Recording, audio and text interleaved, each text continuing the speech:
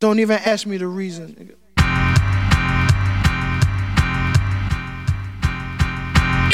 Yeah, I know, you hear freeway everywhere you go. Before rap, you seen freeway everywhere you at. You can vouch, he move, yayo, heavy with the crack. Now I'm in it like Prego with the rock. Think like Legos with Mac. Now I do donuts on the cops, keep cradles and stacks. And you know when you hot, when niggas hate on your tracks. And you know when you shot, when bullets come out your back. But words coming out your mouth, watch the way you rap. Cause I'm from the streets and you'll hate the way I act. With a SK9 or a Dillinger, pick the heat. Mad cause I lounge in the 8-cylinder, pick a beat. Fuck it up, holla at Julio, get a check. My squad do circles like hula hoops, switching freaks in the home after giving a snack. You can't sleep, wonder why your girlfriend not giving you sex. Same nigga you told can't stop hustling, won't eat. Tell me how we know. This life we need to take us places that we don't wanna go. Now I really wanna change, but I'm chasing change, trying to ease the pain, shelter for the rain. I don't wanna hurt no more. Tell me how we know. This life we need to take us places that we don't wanna go. Now I really wanna change, but I'm chasing change, trying to ease the pain, shelter for the rain. I don't wanna hurt no more. It's not right. Welcome back, everyone. So this past weekend, we all witnessed as black talent was displayed on the football field. We marveled at the talent and the ingenuity that was those God-given natural abilities displayed.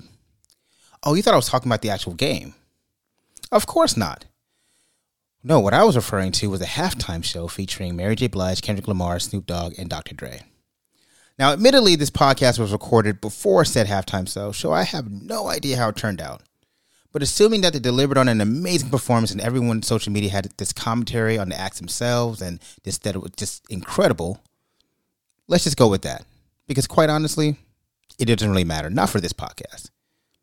Because my focus is not on the performance per se, but on the display of black talent in white spaces.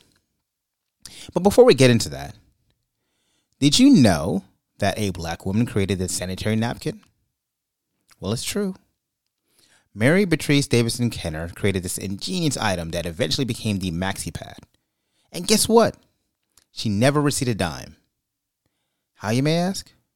Well, Kenner never made any money from the sanitary pad because her patent expired. She was not able to monetize it based on the lack of opportunities that were afforded to women, especially black women at the time, in the inventor space. Thus, her invention patent expired and it became public domain, allowing it to be manufactured freely without her receiving a dime. In her words, I was contacted by a company that expressed interest in marketing my idea. I was so jubilant, she said. I saw houses, cars, and everything about it to come my way. And then a company rep drove to Kenner's house in Washington to meet with the prospective client and said, sorry to say, when they found out, they were not interested. The representative went back to New York and informed the company that they were no longer interested. Yes, that company, whose name is Soon Nap Pak, literally rejected an invention as they discovered that she was a black woman. Now, between 1956 and 1987, Mary received 5 total patents for household and personal items, and she even created a patent on a toilet tissue holder. She shares this patent with her sister, Mildred Davidson. What really sticks out, though, is how, in the story, it's just how the world was able to use this talent, commoditize it, and cast off the person who was responsible for this beautiful gift. Women of all races have benefited, but proving once again that America / the world benefits off the ingenious nature of black folks and then steps over them when it's time to acknowledge and or when they are through with them. Using black talent as a vehicle for world enjoyment, a story as old as time. Now, how does this tie into the Super Bowl halftime show? Well, per usual, I'm glad you asked. What many people don't realize is that the Super Bowl halftime show hasn't always been this glamorous event. Starting in 1967, it was mainly just part of the program that people usually ignored. It wasn't until 10 years later in 1977 that advertisers started using this portion of the game to sell products. In fact, in 1989 was the first year that the halftime show was sponsored by a corporation. No musical acts, just 3D magic show given by Coca-Cola. Yes, the lameness was felt even then, to the point that a little-known show, I don't know if you maybe heard of it, Living Color, decided to do counter-programming during the halftime show. This came to a head that in 1992, they were so successful with their counter-programming that the number of people that tuned into their show pissed off so many advertisers that they complained to the NFL. Because audiences were flipping the channel to see what culturally relevant thing that was happening. It was at that point that became an inflection year, because then Super Bowl / NFL decided we need to change things. We need to keep eyeballs on our television screen. So what did they do? They enlisted the biggest pop star in the world, Michael Jackson. Now, the Michael Jackson Super Bowl performance was incredible for a number of reasons. Number one, it showed his true star power, because he literally sat on the stage for 65 seconds in complete silence and let the power of his stardom just to overwhelm the crowd. Only Michael could do something like that. But it showed once again that they needed black talent to sell the products, and it worked. And so now people were tuned into the halftime show, recharged, re-energized about what was going on. But eventually, as things happened, it got kind of lame again. Still, things kind of waned. And in 2000, they decided to hire MTV to produce the halftime show. They enlisted Nelly, NSYNC, Britney, the Rolling Stones, hitting all demos at once. It wasn't until 2004 when the proverbial shit hit the fan with Nipplegate. And we'll get into that later. What's more important is that CBS cut the cord with MTV producing the show and decided to go with a much more safer, homogenized, more white, palatable talent. Thus ushering Tom Petty, Bruce Springsteen, and the E Street Band, and The Who. As one can imagine, the ratings died. It didn't work. So what they do? Once again, they went back toward black talent to save the day, because guess what? Nobody was paying attention. And that's when he enlisted the purple one. Now, everybody remembers what happens. Prince came out and with his electric guitar, and he electrified the crowd, literally playing Purple Rain while it was raining. Shout out to the FAMU marching band, who was actually getting the look and was actually marching, kind of tipping their cap to the, how the Super Bowl once started with marching bands and everything like that. But FAMU was on the field, and we got to show love to the Rattlers. All of it was great, even to the point where, again, Super Bowl, everybody was interested in the halftime show. Then, as cycles happen, things started to wane, and then they enlisted again another big pop star in 2013, Beyonce, and she literally blew off the roof of the Super Bowl with Turn Out the Lights. Everything was great. Everything was functioning. Everything was so great. And then in 2015-2016 season, the Kaepernick kneeling controversy enveloped, and performance blackballed the halftime show, with Rihanna famously turning them down. Rihanna and a performance of her ilk, black performers, literally blackballed the NFL and did not want to participate in this particular programming, thus ushering Maroon 5, who ended up doing the Super Bowl show in 2018, which is considered by many the worst show in Super Bowl history. Viewership sank. So who does the Super Bowl / the NFL turn to revitalize their show? You guessed it, black talent. Getting the help of Jay-Z and Rock Nation to produce the halftime show in the same vein the NFL went to MTV, and trying to appease advertisers with eyeballs to get this great performance in front of, get the great performance at the front of the cultural conversation. The sad part about it is, black talent is always used to revitalize and prop up white spaces. Yet when it comes to real societal shifting, those spaces don't really change. Once they're done with us, we are casted aside and moved over. And whether we're talking about black inventor or an entertainer, it's easy to see how black talent is commoditized, while the black person who brought it into that space is casted out. And once again, they've gotten what they wanted. But as Freeway once said, it's not right. All right, so thank you guys for listening to this podcast. I'm your host, Kamara Williams, of Uncultured Bias Podcast. Just a quick housekeeping. If you are tuning in for the first time, welcome. Just continue to share with your friends on this podcast. Sharing is caring, as we say. Give a shout out to our sponsors this week of MyCompassTaxAdvisors.com. You can actually reach them at 850-273-7193 or MyCompassTax.com. Give a shout out to Keystone Global Real Estate. You can reach them at 407-680-8510 at KeystoneGlobalRealEstate.com. And of course, Smith & Williams Trial Group, located in Central Florida. We can help you with guardianship, wills, probates, trust, all those wonderful things. All right? Perfect. I felt like I had to start off with Freeway for two reasons. Number one, I just love the chorus. It's not right because I feel like it's not right how people be casting off black talent. But also, I got my friend Keisha, who's actually from Philadelphia, and I wanted to, give her a little tip of the cap. I appreciate that. North Philly appreciates you. North Philly appreciates me. Well, I appreciate North Philly. So, Keisha, welcome back to the pod. Thanks, Kamar. It's been what? Quite a few months. It's been quite a few months, huh? It's been quite a few months because this is technically the third episode. Yeah, third or fourth. Yeah, because I did 2 episodes and then I did, so this is the 4th episode. Okay. Yeah, so I had season 2, we had to start it back up. I appreciate it. I'm excited about season 2. You're excited about season 2? I'm very excited about season 2. Yes, I hear it in your voice. This is my excited voice, if you didn't know. That's your excited voice? This is my excited voice. Okay. I'm still waking up, Kamar. I know. I appreciate you coming down because I know you were you're on meds. I'm telling all your business. It's all good. So back to Freeway, right? Yes. How do you like that opening? I loved it, and I think it's the perfect pathway to what we're going to talk about today. Mm-hmm. Freeway, giving a freeway to, black talent and black commoditization. So I want to talk to you about the halftime show. But before we talk about the halftime show, I really want to play this clip.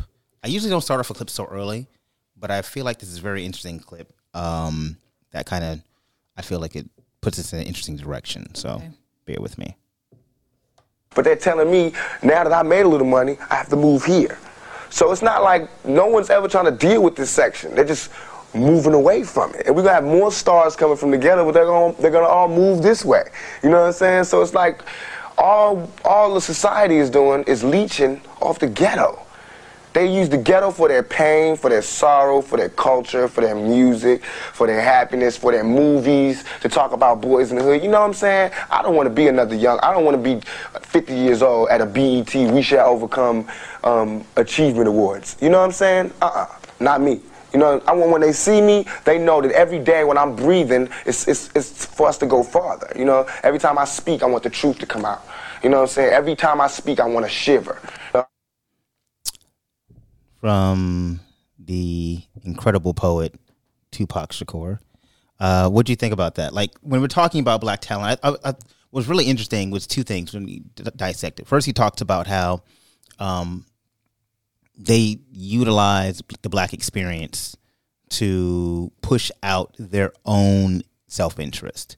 And, whether it's the hood aesthetic or just our talents in general. And yet, at the same time, then he said, I don't want to be 50 years old at the BET Awards. And he never, obviously, he died at 25, unfortunately.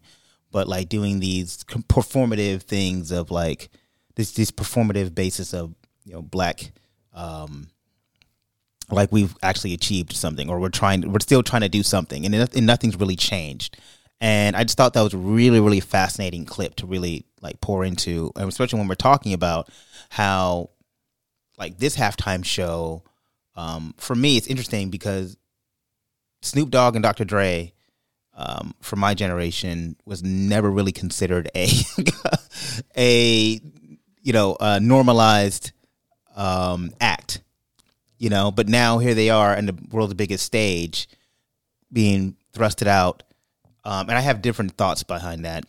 And then obviously Mary J. Blige and Kendrick Lamar. But it's very fascinating to me to see how, once again, black talent is being used to push a white space. I was looking on, I was browsing Facebook earlier today, and I think it was in Houston. The bus system dedicated a chair to Rosa Parks. Oh, yeah, I saw that. Or if I go into Nordstrom's and they have a Black History section. Okay. Same with Target. Or Bath and Body Works has recycled some of their fragrances and put kente cloth on it. That's fascinating. So when I hear this clip and I hear Tupac, I also hear white men who are in Tallahassee, Florida, ensuring that white people are not uncomfortable in these types of conversations.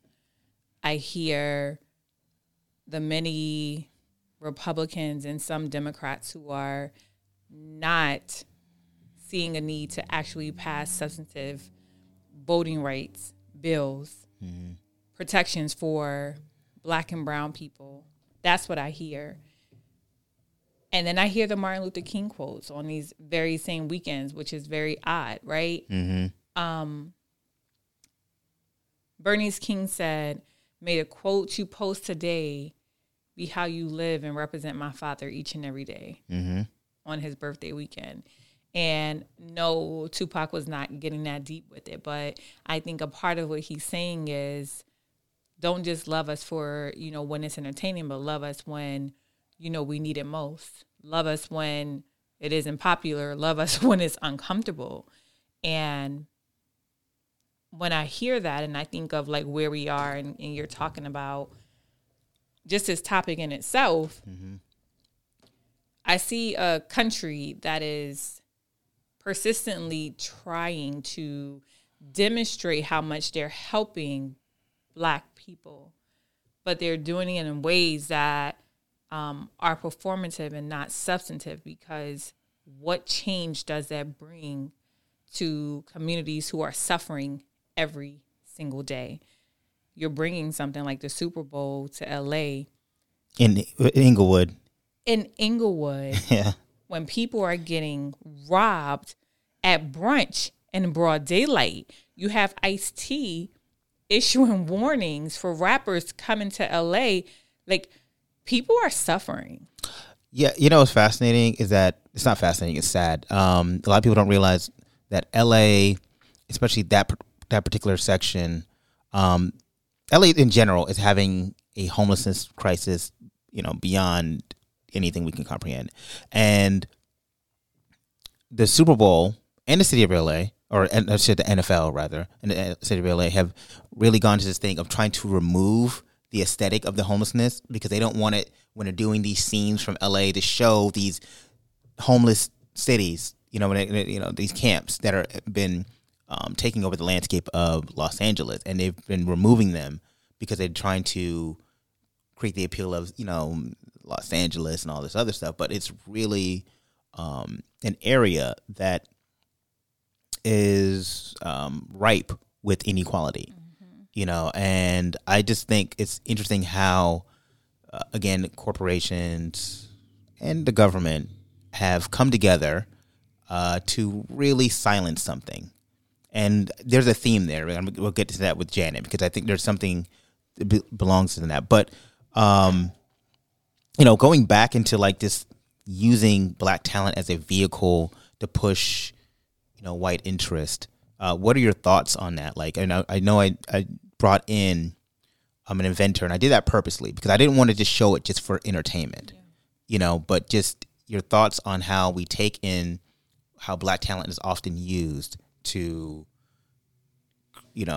push a narrative that's not really our own, but it's, they always come running to us when they need something, but we're very easily casted aside when they're done with the utilization of our talents or culture or anything like that. So I think that you can look at it a couple of ways. In some ways, if you give someone like Kendrick Lamar a stage, I think that Kendrick Lamar could use his voice and use that type of platform to really say something substantive. Right.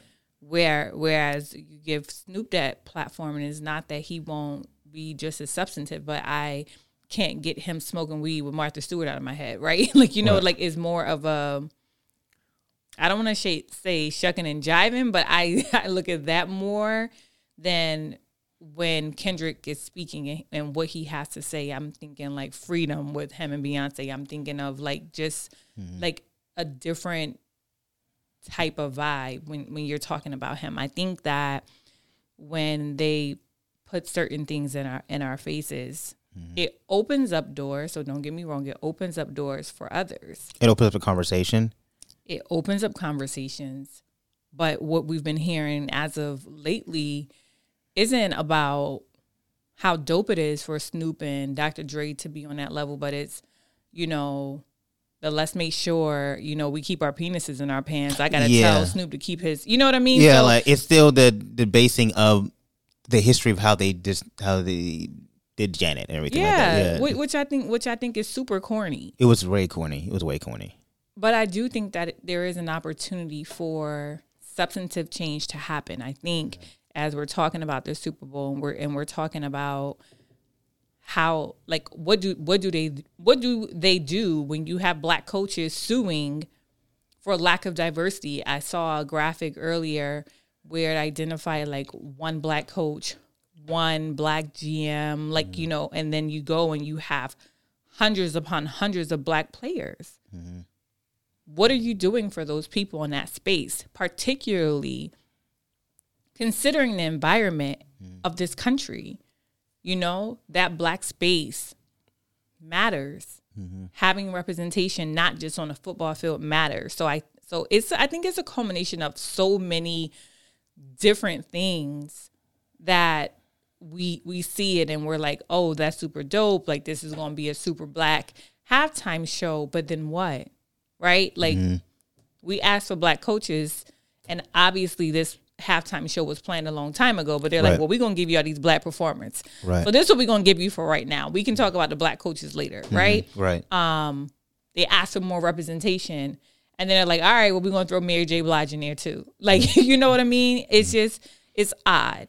Like, the placement and what the NFL is doing is odd, particularly, I know we'll get into it later, particularly considering their partnership with Jay-Z, particularly considering how hard they were supposed to be fighting for equity and to ensure that there were no racial bias and, you know, et cetera, following Colin Kaepernick. But what have we seen? Right. So there's two thoughts, right?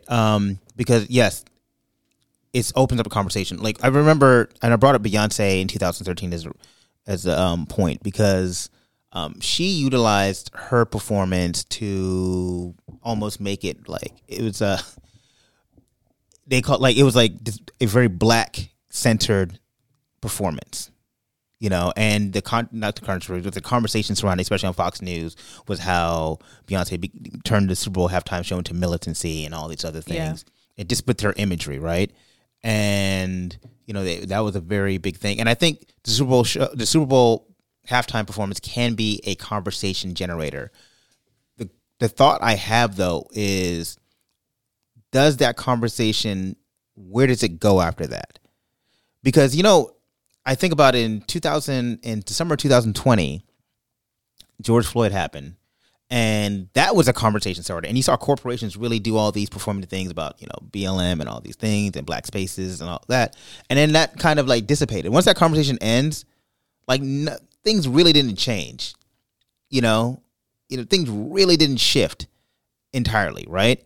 Correct. And so, you know, I hear when people say, oh, it's good because it puts the focus on art. But, you know, we don't need any more focus. Right. We need more action, as what Tupac was saying. Like, it's, I don't need more attention on the things. And, you know, I think what was like really interesting was like Dr. Dre's statement, and I'll play this right now. Happened a long time ago. As far as hip hop is the biggest music, the biggest genre of music on the planet right now. So it's crazy that it took all of this and all of this time for us to be recognized, you know? So I think we're going to go on and do a fantastic show, and we're going to do it so big that they can't deny us anymore in the future. That part. But you know what's really weird about that statement? Who's been denying hip-hop? Because Nelly and Diddy, Nelly's did it twice, and Diddy did, like, I don't... You know, sometimes when you're not in spaces, you don't understand what other people are going through. And I'm like, dude, like, not you, Beats by Dre. Like, what are you talking about? Like, who, denying what exactly? Yeah, like, I don't understand, like, what are you talking about? They're not going to be able to deny us. Like, they've never denied, you know, and he signals out hip-hop, but as long as black talent's on this planet, they're always going to put black talent on that stage. That was a dumb comment. It was a dumb statement. It doesn't make sense. Like, I guess I with need no to see historical this space. relevance. Yeah, like what are you talking about? That's just like you just talking to be talking. Like that makes no sense. It makes no sense. Like, right? have you not heard like the timeouts and everything else? All they are playing is hip hop. I'm not hearing Maroon 5 and all them at halftime or during the intermissions or timeouts and none of that. They're playing Freeway.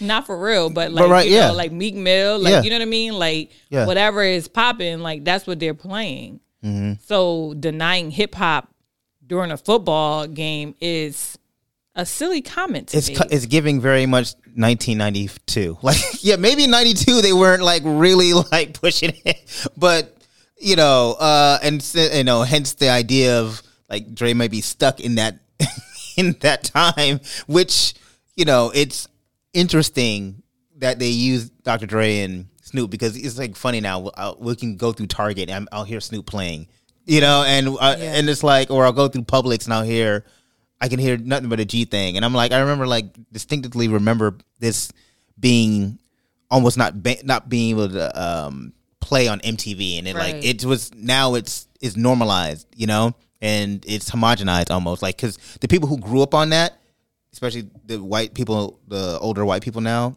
like now it's normalized, you know. I love that music. They love that music. They can admit it now. They've always loved it, but now they can admit it, and it's something that is it's now palatable for the entire, you know, world. But the fascinating thing about Snoop is Snoop has always been mainstream.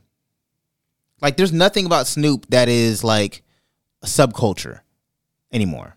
I mean, he's got cooking show, he's got game shows, he's got, you know, Snoop is international. He's probably the biggest, technically speaking, he's probably the biggest star on the stage. Yeah.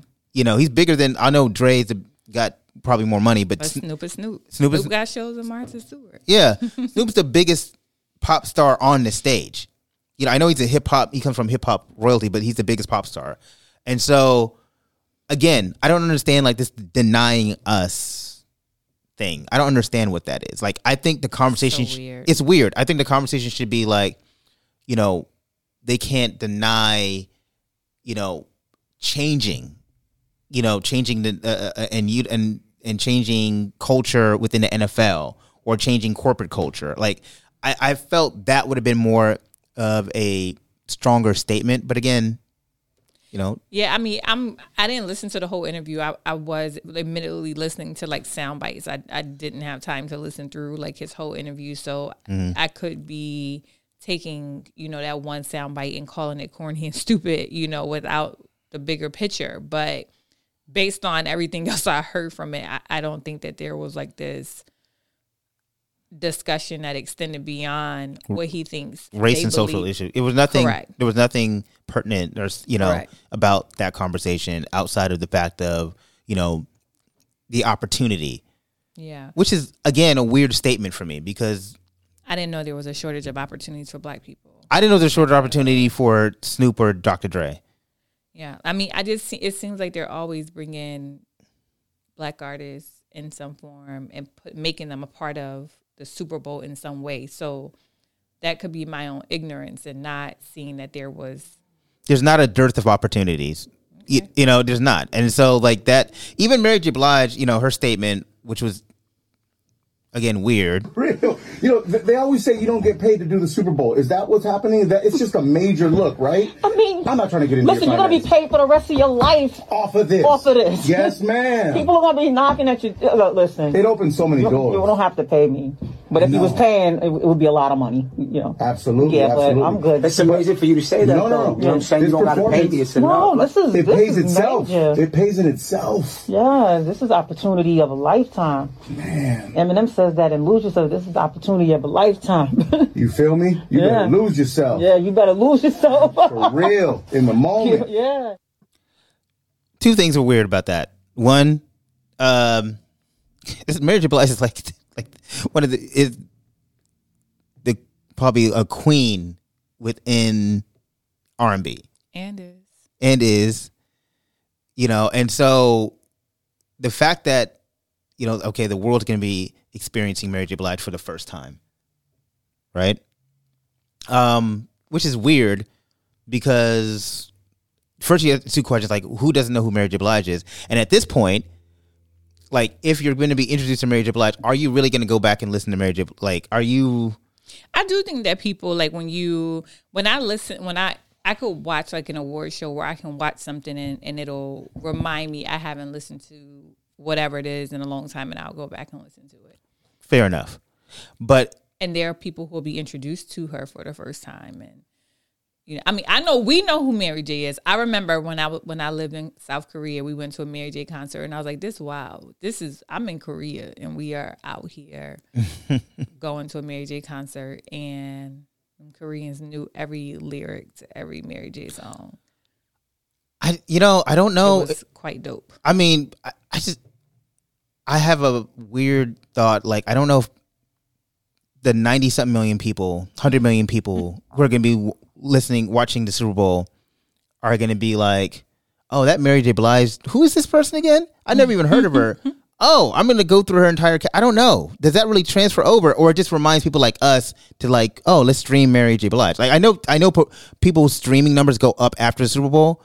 I think that's what she's talking about, and she just dropped a new album.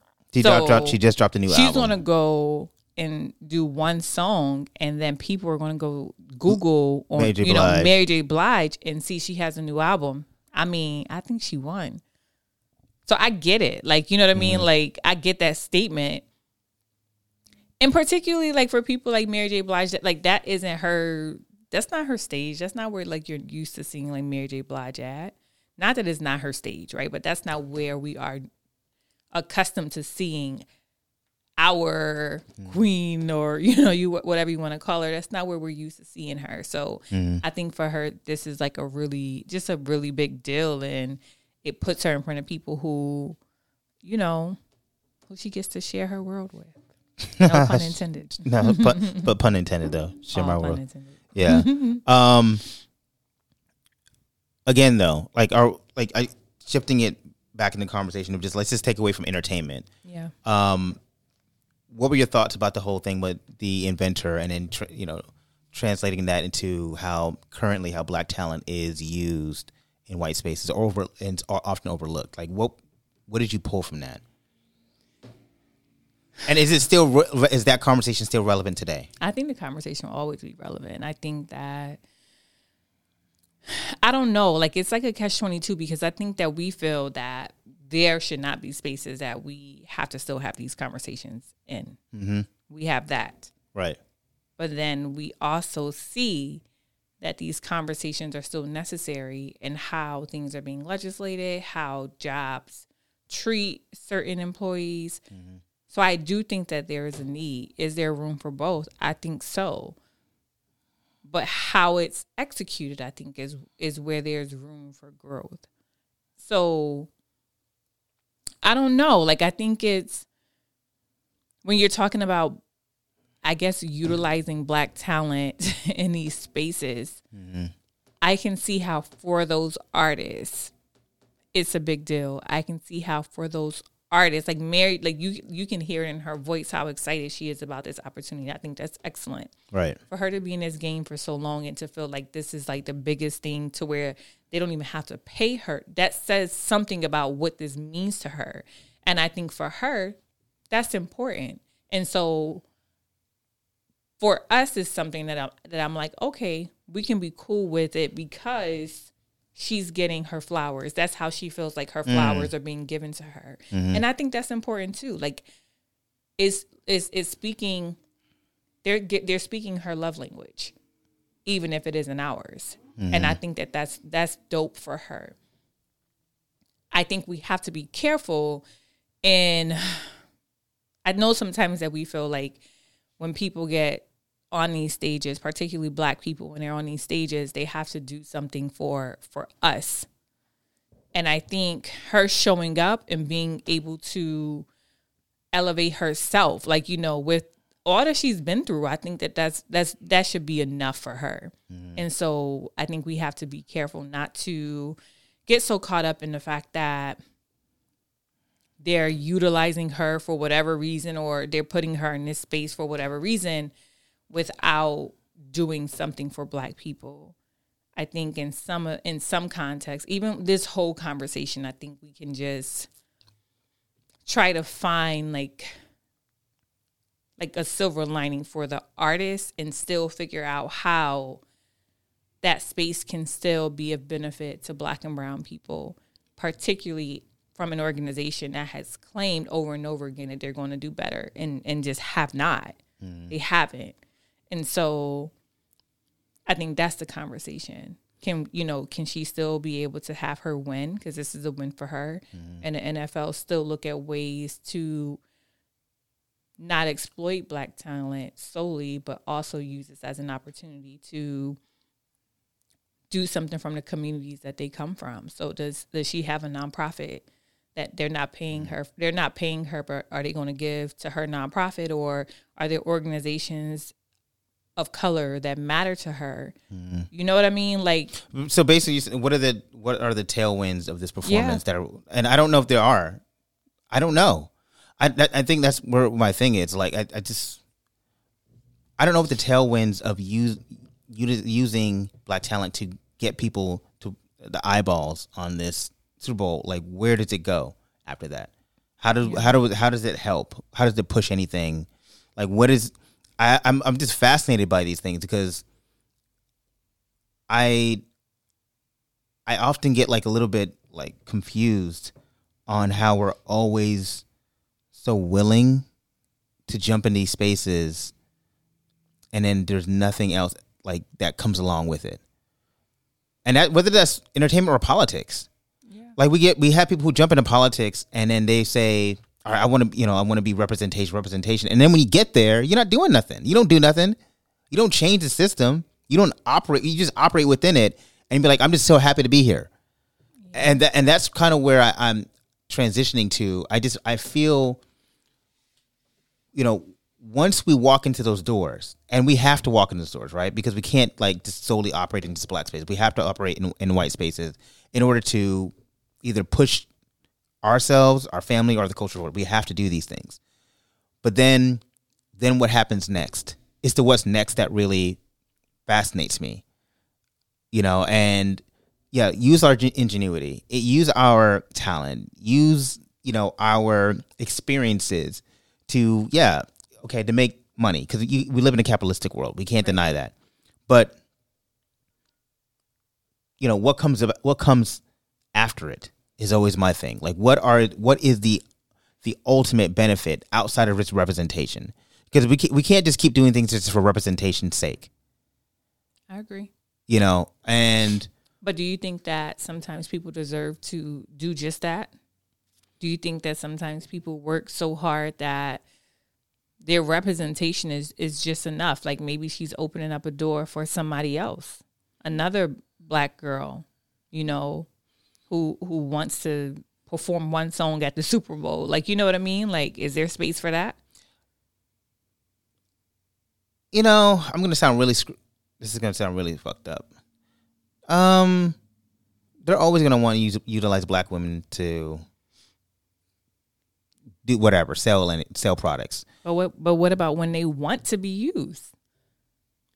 What do you mean by that? Like, she clearly wants this platform. Most people want a platform. Everybody wants a bigger platform, right? But she specifically said, they don't have to pay me. This is going to pay me for the rest of my and no performances, no performances are ever paid by Super Bowl. So she's like, I don't care about that. Mm-hmm. Like, I get to do something that is literally a once in a lifetime experience. Does she deserve that? This person that we say, like, she's worked her whole life. She's been in the game for what? 2 decades minimum? Over 2 decades? Over 2 decades, yeah. She's been in the game for over 2 decades. She has given a lot of herself for, the culture. Mm-hmm. Does she deserve to do something for herself? Sure. Why not? But I guess my statement is, I don't know. Should I just be happy that we get representation in that space? Because it's not like it's not like that's the first time. It's not groundbreaking. It might be groundbreaking for Mary J. Blige, and we can celebrate her for breaking the success barrier, because there's really there was no color barrier at the Super Bowl, right? There was no music genre barrier. Correct. And so it was, I guess something to check off the list. I performed at the Super Bowl. Yeah. That's great. What else?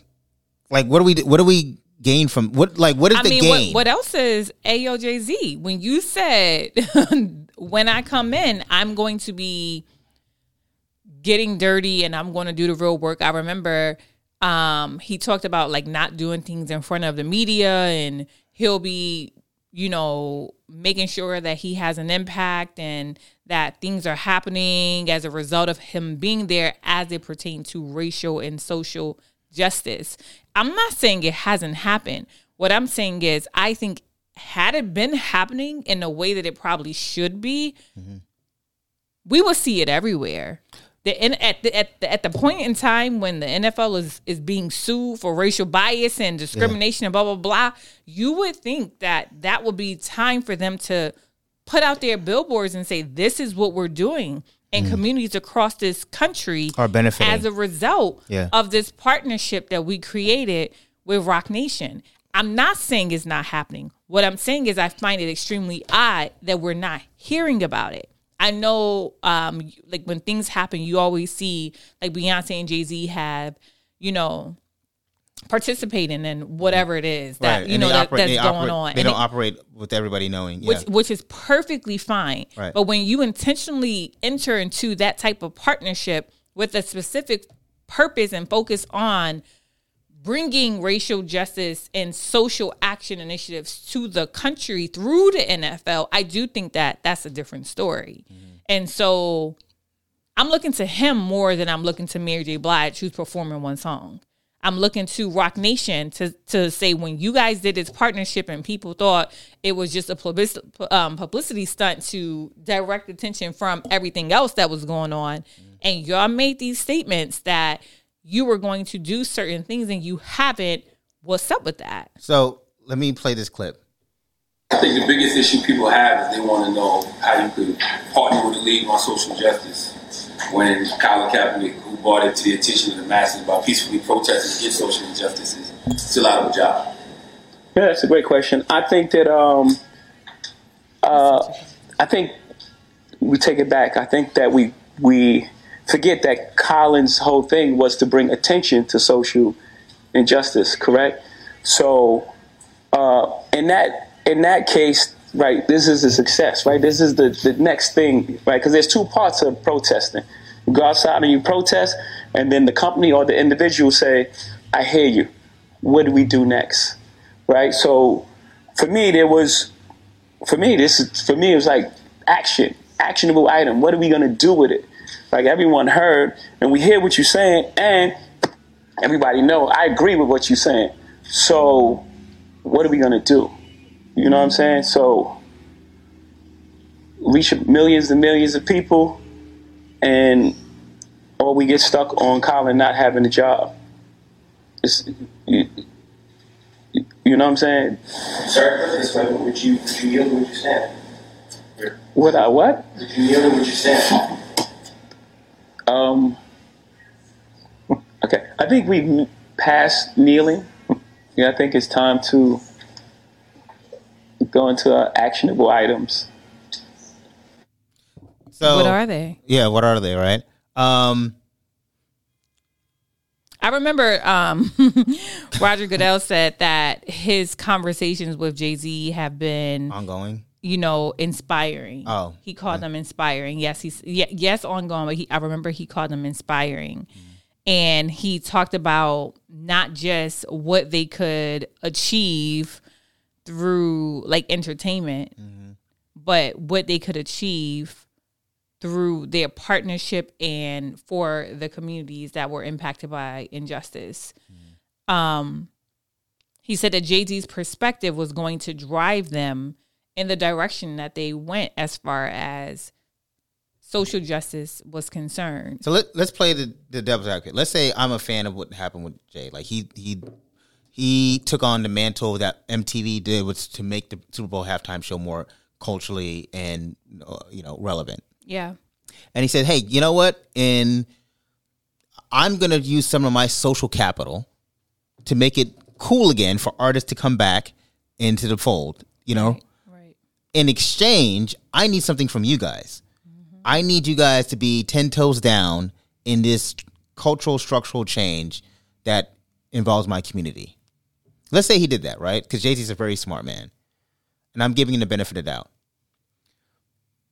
Is it too early to say, you know, that we haven't seen any change? Or is it too early to say that change is coming? Or is it, can we make an assessment that, okay, it's really, they haven't upheld their end of the bargain. Jay-Z's upheld his end of the bargain, but, or is Jay-Z not doing anything? Like, is it, like, are those fair questions? I think it is a fair question. I remember, I think it was back in 2020, it was reported that Jay-Z had gotten the NFL to commit $100,000, $100 million, $100 million to social justice outreach and causes over the next 10 years. Right. All I'm saying is, which, when you break down the numbers, over 31 teams for over 10 years came out to be like $500,000 from each team. So, which is pathetic. so I understand they have Inspire Change. That's one of their initiatives for like police and criminal justice reform and economic advancement. I think that is one of the things that they are doing through Rock Nation. Mm-hmm. But that's a lot of money for, when I did the research, for me to be able to say this is what they have, you know, arrived at, right? So, by the way, it's $322,580 that each NFL team has to send out each year for a cultural change. Is that enough? It's $300 for billionaires. $322,000. No, it's kind of ridiculous. It was a big number, $100 million over 10 years, but that's like insulting. I think it's insulting. I think it's a start. I think that when you are, again, like going back to Goodell saying that he's listened to Jay-Z and that he is going to be led by Jay-Z for these movements, I think that we should be able to articulate what has come from that partnership. Mm-hmm. And if Inspire Change is the only thing that we can really think of, then I would say that they're not doing enough, particularly if that's the amount of money that they are contributing to this type of cause. I think it could definitely be bigger. And considering that they're still facing so much backlash and so many challenges, I think that they should probably look to more organizations or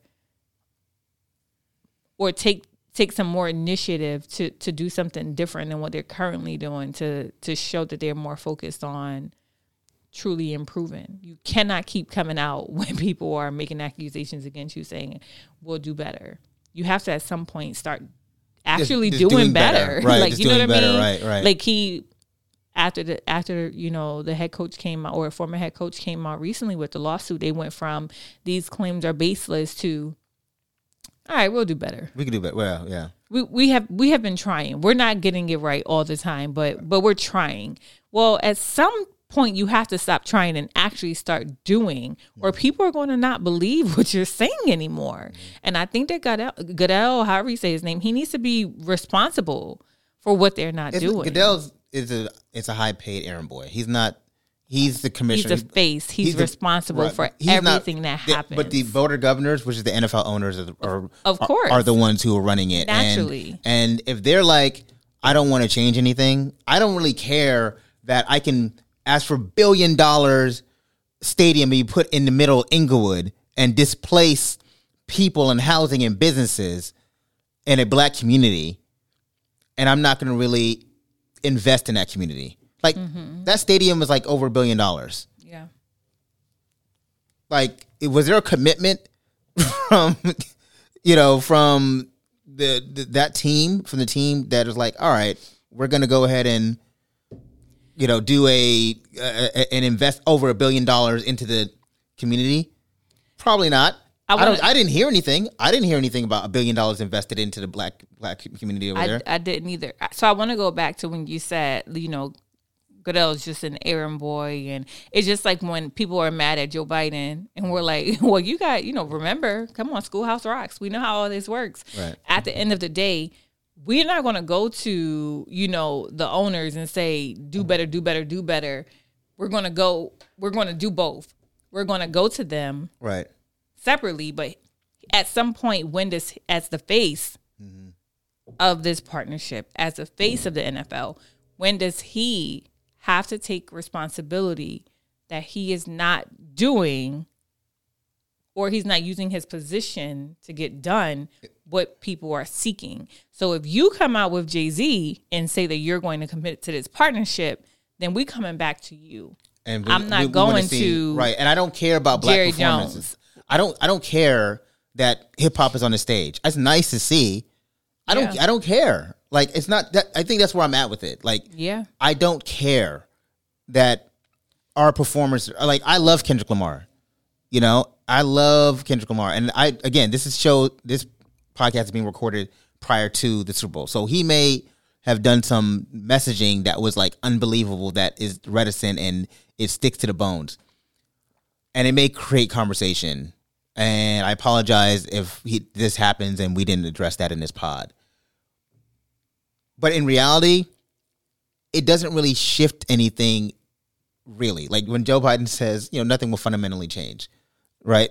It's like, I feel like these things, nothing will fundamentally change. What's really going to change is when owners be like, yeah, it's cool to have black talent. I don't, but we want to change communities because we're utilizing talent and space. But we also don't want owners at the halftime show. Right, we want Kendrick Lamar at the halftime. We want Kendrick Lamar, but it's fine. I don't even care. And now this is Sheryl Crow. I don't care if Sheryl Crow. I'd rather have, I don't care. You know what I mean? Like, it doesn't matter. It's nice seeing Mary J. Blige and Snoop and all that. It's nice. These are nice things. Yeah. But if you're putting $1 billion stadium in a black neighborhood, which often these stadiums are, they are in. The Orlando Magic was not built in the suburbs. That stadium is literally built in the middle of Paramore. Right? And so, like, you got these along with the soccer center, right? Along with the soccer stadium.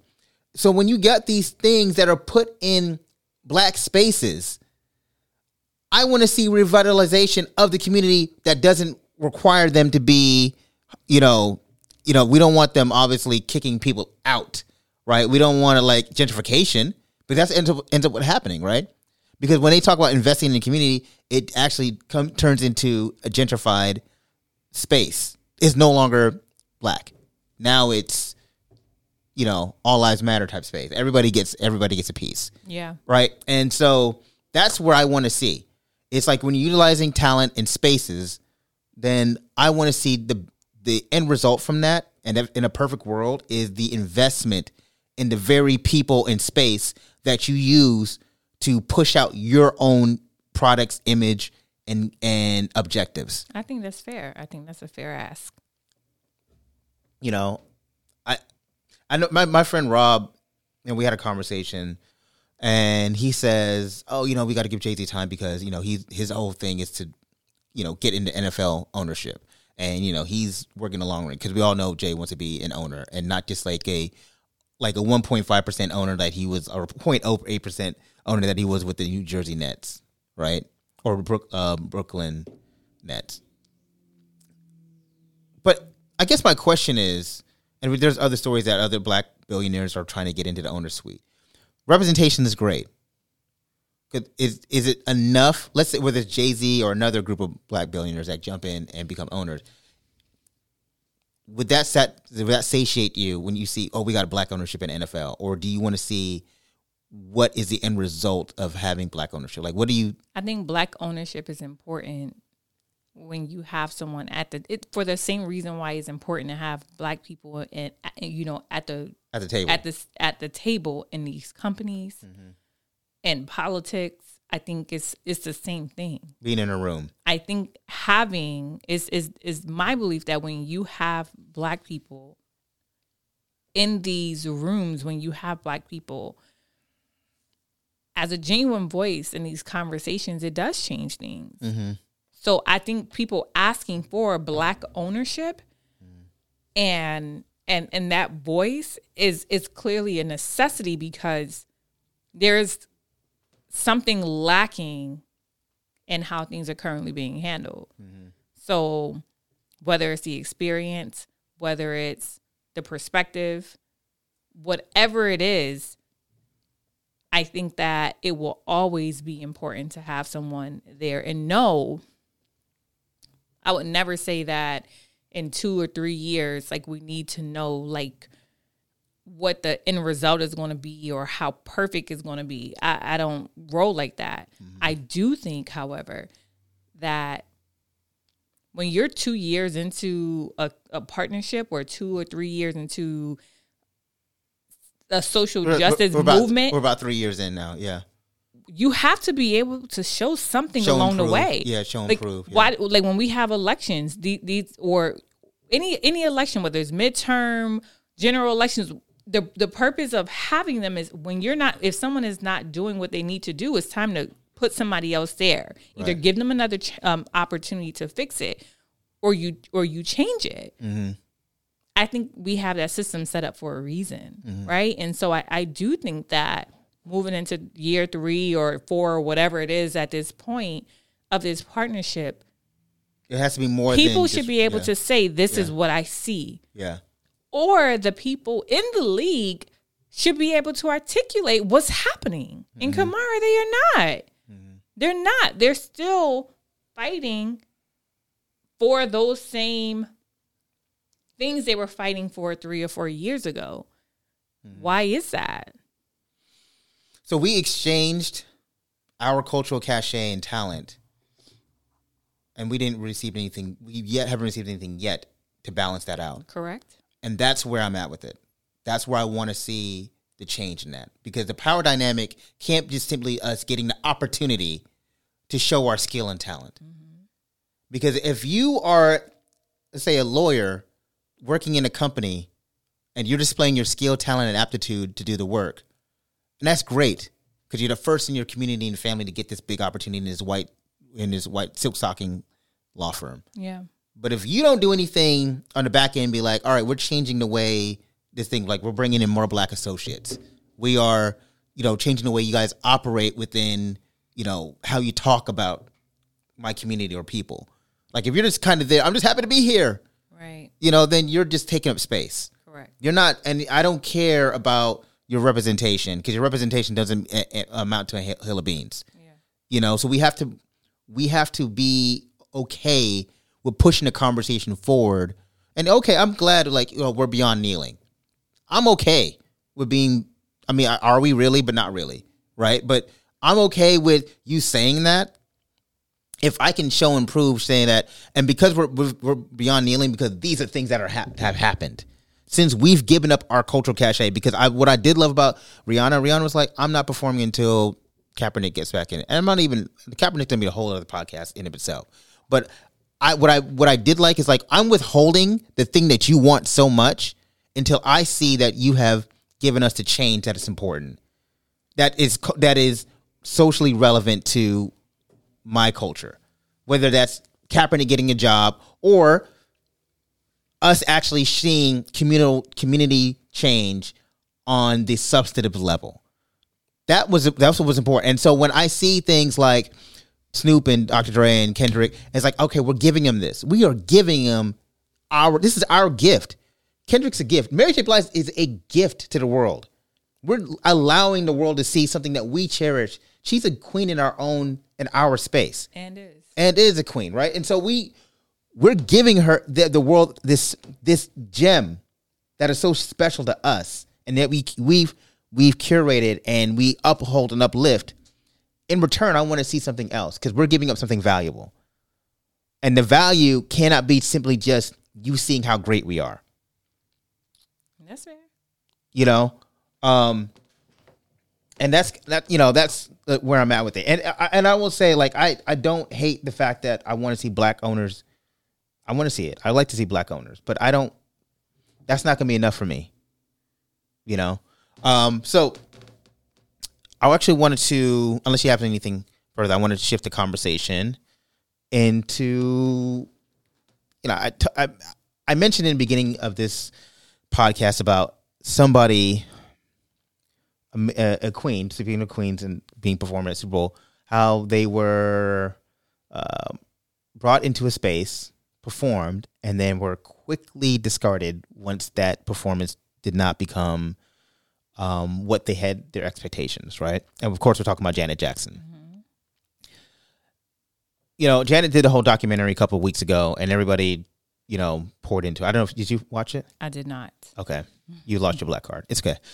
Yeah, I can say that. Yeah, I can say it. Yeah. Shout out to the fact you brought wine to the studio. Please feel, and you offered it. Please feel free, anybody who wants to record a podcast, to bring libations. I have libations here, but I just appreciate the gift and the offer. There's 0 black owners, 1 black head coach, 1 black president, 4 black general managers, and 984 black players in the NFL today. Established. Very unequitable. All right. Moving to Janet Jackson. I want to talk about how she was canceled. So the Janet Jackson thing is fascinating. Who was she canceled to? She was definitely canceled. She lost tour money. She got dropped from her label. Virgin dropped her after one album because the Damita Jo album didn't sell because, of course, corporations. I mean, Damita Jo wasn't great. It's still okay. I'm not going to get into what was great, but they didn't push her. They didn't push it. They dropped her, and they created a narrative to where she was essentially, her career went down after 2004. Do you disagree or agree with that? I agree. Okay. The sad part about it is that how, they were so quick to utilize her talent, and then when it became, offensive. They were so quick to discard her. And when I talk about cancellation, I say you can't be canceled unless the corporations cancel you. It can't be like people don't cancel people. Like that's not. I hate when people, you're going to be canceled. Twitter can't cancel you. Like who gives a shit, right? Social media is not going to cancel you. What cancels you is when Twitter itself, takes you out, or as a corporation, or in matter of fact, the idea of bigger corporations or government agencies. And I say that because CBS, Viacom, the FCC, all use Janet as a scapegoat for, their own personal initiatives. CBS, Viacom, what was owned by, and I want to make sure I get my notes here because this is important. Viacom at the time was owned CBS, and the people who were in charge of CBS was Redstone. I forget his. Let me not get to the line. Let me make sure I get this right. What's his name? Let me go tell you the name right now. While I'm looking for it, CBS actually went and took Janet off the Grammys post-performance, and then Les Moonves, who was the chairman of CBS, then was on a personal crusade to create Janet's blacklisting in the industry. Do you remember that? Sort of, kind of. Okay. So go ahead and continue to take my black card. It's a shame, Keisha. It's a shame. All right. Hold on. This thing is not pulling up here. Where is this thing? All right. So anyway, Les Moonves, he actually went ahead and canceled Janet, and to the point where he scapegoated her, and the FCC chairman, Michael K. Powell, telephoned the president of CBS, Mel Karsman, and, Les Moonves, and told them that they had to give up the documents that were going to show the performance of Janet. I'm taking a long time to get to the place I want to get to. The FCC then proceeded to create an investigation, and this was actually pushed by American Citizen Group, a conservative group that for years wanted to tap down on television and make sure that they could have create a more family safe atmosphere. They use this opportunity. They never let a crisis go. Never. What is it called? Never let a crisis go unused or whatever like that. You know the term, right? Yeah. And so they use this crisis to actually create initiatives that were able to then put restrictions on TV, and Janet Jackson became the face of that. And it was easy to pinpoint that. And they made Justin Timberlake they allowed him to walk away and, continue his career. And, I know there's a whole thing about him like losing sponsorships, but he actually never lost any sponsorships. In fact, he ended up going on another career run where he got to perform the Super Bowl again 15 years later after the incident. So I say all that to say, and I'm laying out let me actually lay out the narrate of Janet Jackson. Janet Jackson's definitely a winner. No one was talking about Janet Jackson before, 8 p.m. yesterday, and now, boom, this morning everyone's talking about Janet Jackson. This is a woman who's 37 years old, which is ancient in the world of pop music. She's looking for a comeback. She has a new album coming out. All of a sudden, she can be seen as a sex symbol, slightly controversial. We saw it the Britney and Madonna kiss. You need controversy to sell. And, she's headline news this morning. It's a great story for her. Who's the loser? Well, this probably doesn't help Justin Timberlake. I think Justin Timberlake, he is an endorser for McDonald's. He's built his image on being, a little bit squeaky clean, teen idol. No one wants to think of Justin Timberlake as the guy who disrobes women on stage. And so, we know that after the performance, he was shocked and he was completely mortified. He was going around telling people, oh my goodness, my grandmother was watching that. He went around to everyone at MTV who had produced the halftime show and apologized for what happened. He seemed genuinely shocked. He was genuinely shocked? The Super Bowl, Janice. Well, it's probably not great for the Super Bowl. This isn't supposed to be a family event where, young kids, parents sit around, watch a football game. No one's talking about Tom Brady this morning. They're all talking about Janet Jackson's breast. They can't be very happy about this over at CBS. All right, well. Genuinely shocked. He was genuinely shocked. I find that interesting because, of course, I'm going to have receipts right after the performance where Justin's comments were. Stand back one trip. What was it like? That was fun. It was quick, to the point. The lyrics promise, bet I'll have you naked by the end of this song. And Justin delivered. In one instant, it was So Long Janet's Rhythm Nation, Hello T-Bone Nation, with everybody scrambling to rewind to see if we really saw what we thought we saw. Guess what? We did. Oh, you guys are getting pretty hot and steamy up there. Hey, man. We love giving y'all something to talk about. It's all everybody's talking about, starting with Janet's brother, Jermaine. What about... So, Justin wasn't necessarily remorseful, and he thought it was a great performance. It wasn't until 2 days later where, Justin started changing up his tune when he started realizing that, oh, they don't like this. And then that's when he started saying... Let me just get something off my chest.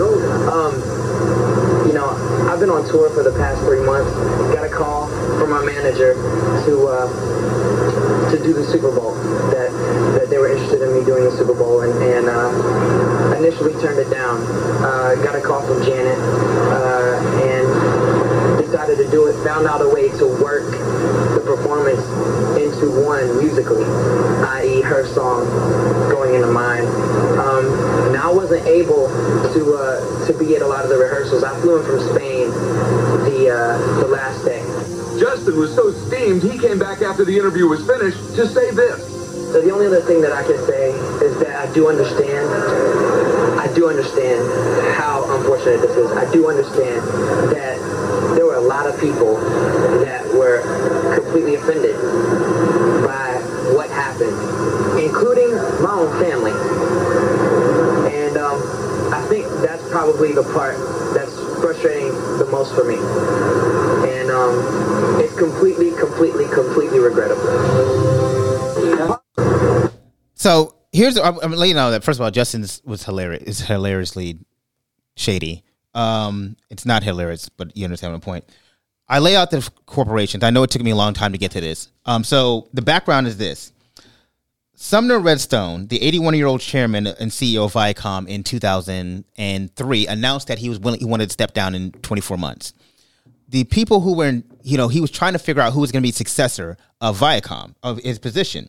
So he contacts his underlings, Leslie Moonves and Tom Frestone. Leslie Moonves ran CBS, and Tom Frestone ran MTV Networks. Both were trying to jockey in order to get into that position of being CEO of Viacom entirely. Leslie decided to use this controversy to ice Tom Frestone out. And because Tom had MTV programming, and MTV was producing the show in 2004. Okay. MTV then got, what the NFL quickly disbanded and said, you're never returning to producing the Super Bowl, right? Tom Frestone then obviously didn't end up really getting the position at using this controversy to highlight and to push up his own career advances, and kept bringing in Janet Jackson as a reason to we must change the way programming and all this. So in that point, the ban on Janet was so incredible that following the incident, media conglomerates involved in the ban were Viacom and CBS, their subsidiary, and MTV and Infinity Broadcasting. Clear Channel Communications enforced a blacklist for Janet Jackson's singles and music videos. That continued for years, right? Now, I know you talked about, you didn't think that Damita Jo was that great, but Janet Jackson album, Damita Jo, actually came in at number 2 in the Billboard despite the controversy, and she said it was largely mishandled by Virgin. Virgin did not handle the records, and they ostensibly dropped her very quickly. Virgin was the same company that gave her the biggest deal in record history, $80 million deal. So once they were done with her, and Sir Branson even admitted that Janet Jackson helped me buy a new island. So he got what he needed to get out of Janet, and then when he was done with her, he discarded her, right? Yep. Once music got done with her, they discarded her. The long form statement I'm trying to make here is that in order to get canceled, you need a concerted effort by corporations with their own particular interest, right? Les Moonves needed Janet to escalate his profile within the company.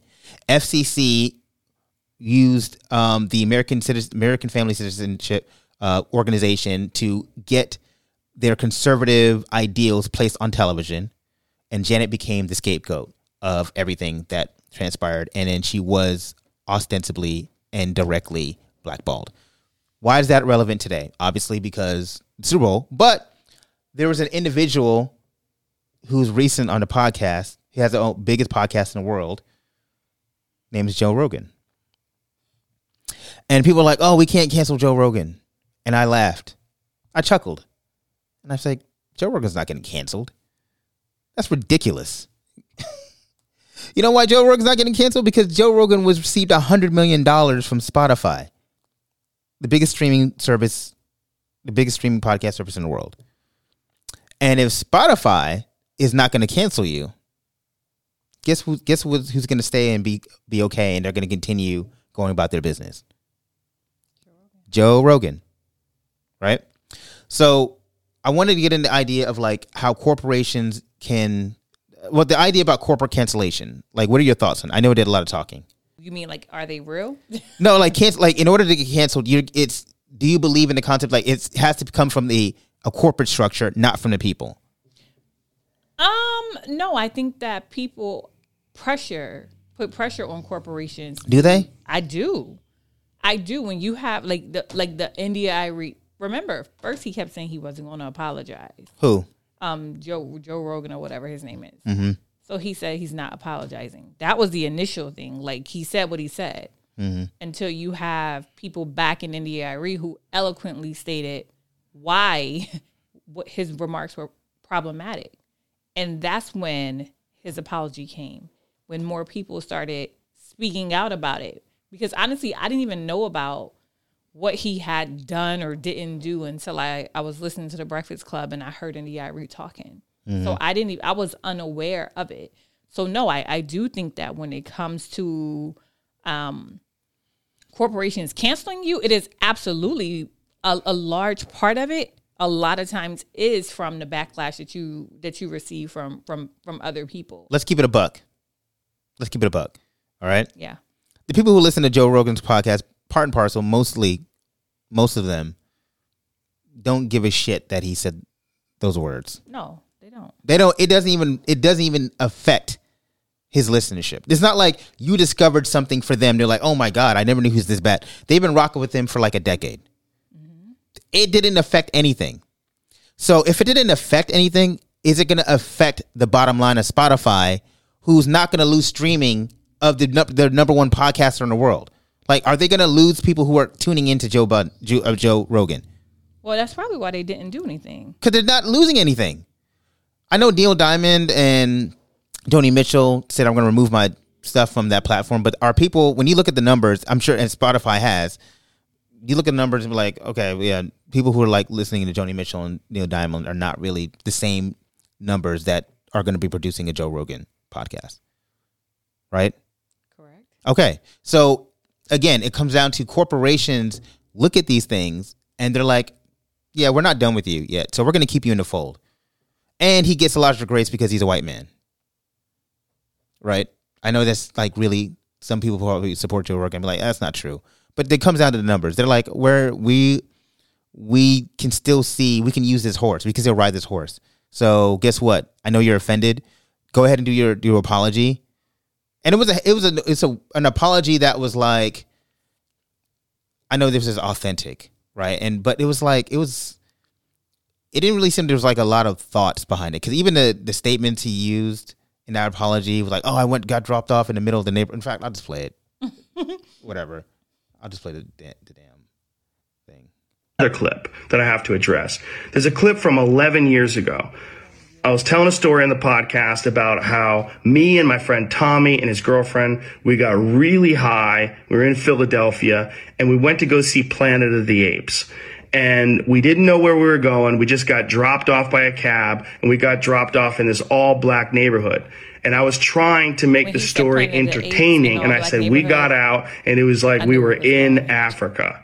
It's like we were in Planet of the Apes. I did not, nor would I ever say that black people are apes, but it sure fucking sounded like that. Another clip. Like, how was that in your apology? Like, when he said Planet of the Apes and then he said like black neighborhood, I was like, all right. Yeah, and okay. and you had people like, oh, well, he's not racist, whatever. I don't even want to get into like grading racism on Joe Rogan. What I want to get into is the fact that even in that apology, that would seem like it wasn't well thought out. It would just seem like it was a performative thing done to appease somebody.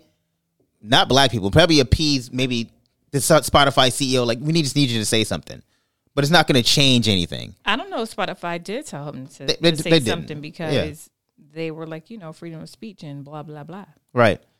But even if he, said in my spirit, I need to go ahead and do this. The sad part about it is he couldn't have said that about any other cultural group.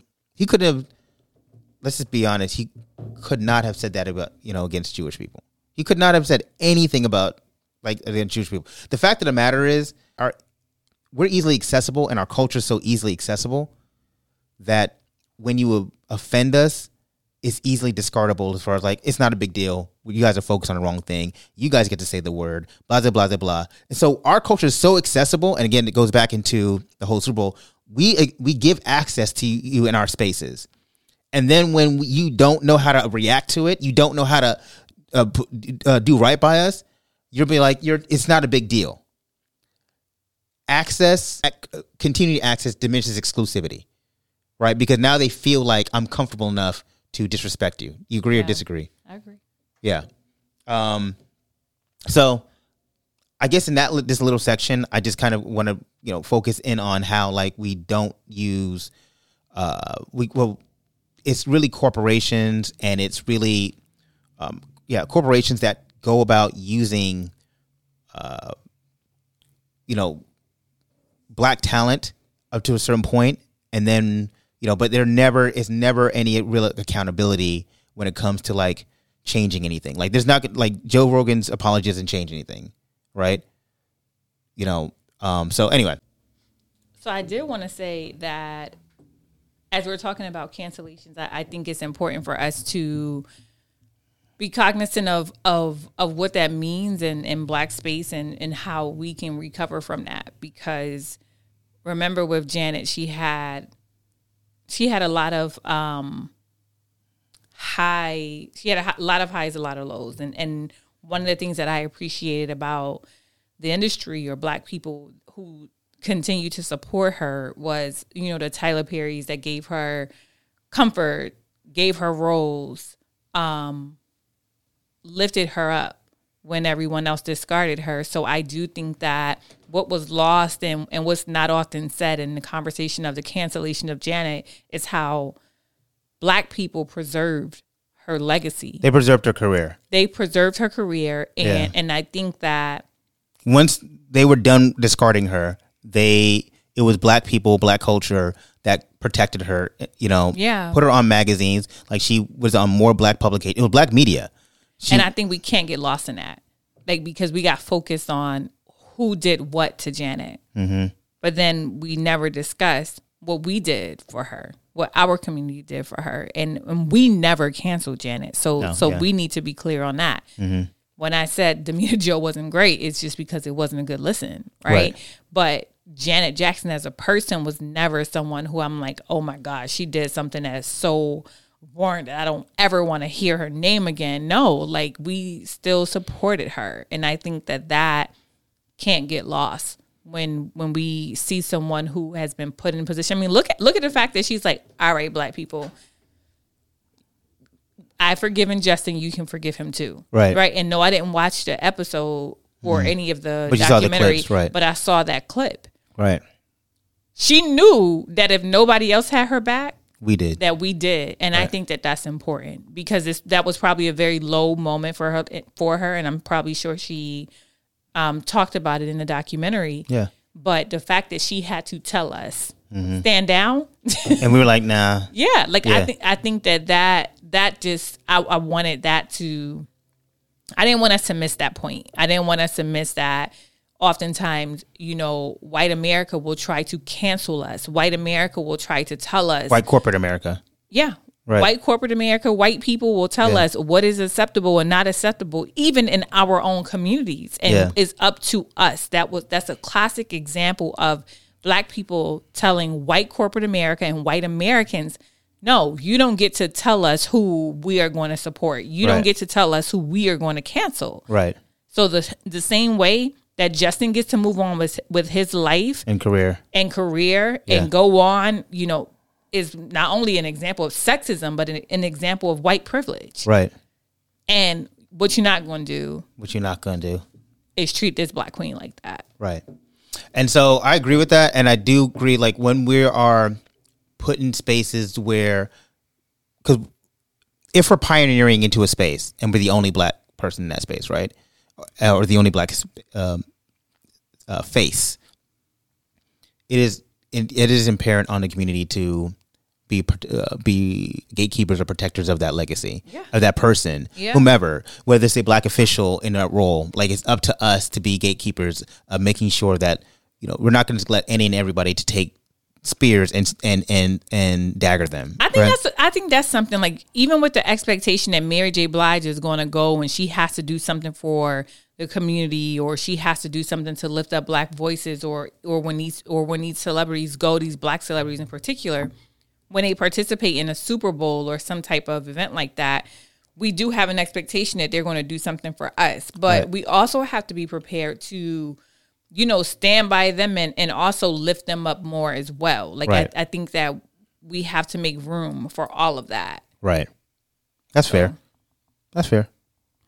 And we have to acknowledge how for Janet, it was, like you said, the Black Tyler Perry putting her in the movie, 106 in Park featuring her music videos. When MTV refused to do it, it was BET, although at the time they were owned by Viacom, but BET, put Janet on, and I think she did shows on 106 in Park, which is another thing too. In a way, you could say, like, why did it have to wait for you to be ostracized from that space in order to, do that? But I don't want to get into that. That speaks to another thing. Like, you shouldn't have to wait to be quote unquote canceled from white corporate America in order to find, value in the Black space. Right. Agreed. That's something that we should discuss. And that's often used as, we're often, even with, again, our own community uses our space, when they need us to prop up their initiatives. And that's a deeper. And then they go and shit on us when they think we're not doing what we're supposed to do. So that's just the danger of, like, the expectations that we have on celebrities, on politicians, on everyday people. We just have to be careful. We have to be careful with that. It's fair enough. Yeah. I think so too. All right, I'm gonna give you your final thoughts on the entire subject. We're gonna go ahead and close out. What are your thoughts? My thoughts are, I try to be careful about identifying what, like, how someone should show up and what they should be excited for, right? And I think that that's what it is when it comes to, like, the Marys and the, Snoops and Dr. Dre. I think also when we are going on or we are going through this era of social justice and racial justice movement, I do think that we have to hold people accountable for not giving us half-ass substantive in their perspectives things to hold us over for them not doing their job, for them not being a part of, like, solutions.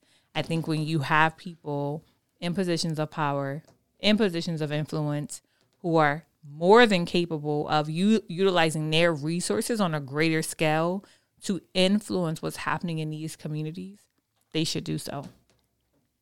And when you don't, we should call it to task. Mm-hmm. But I think that we have to be careful. It is my opinion that we have to be careful of not holding our people, responsible for bearing the weight of those performative gestures. And yes, that includes Jay-Z. Yes, that includes Mary J.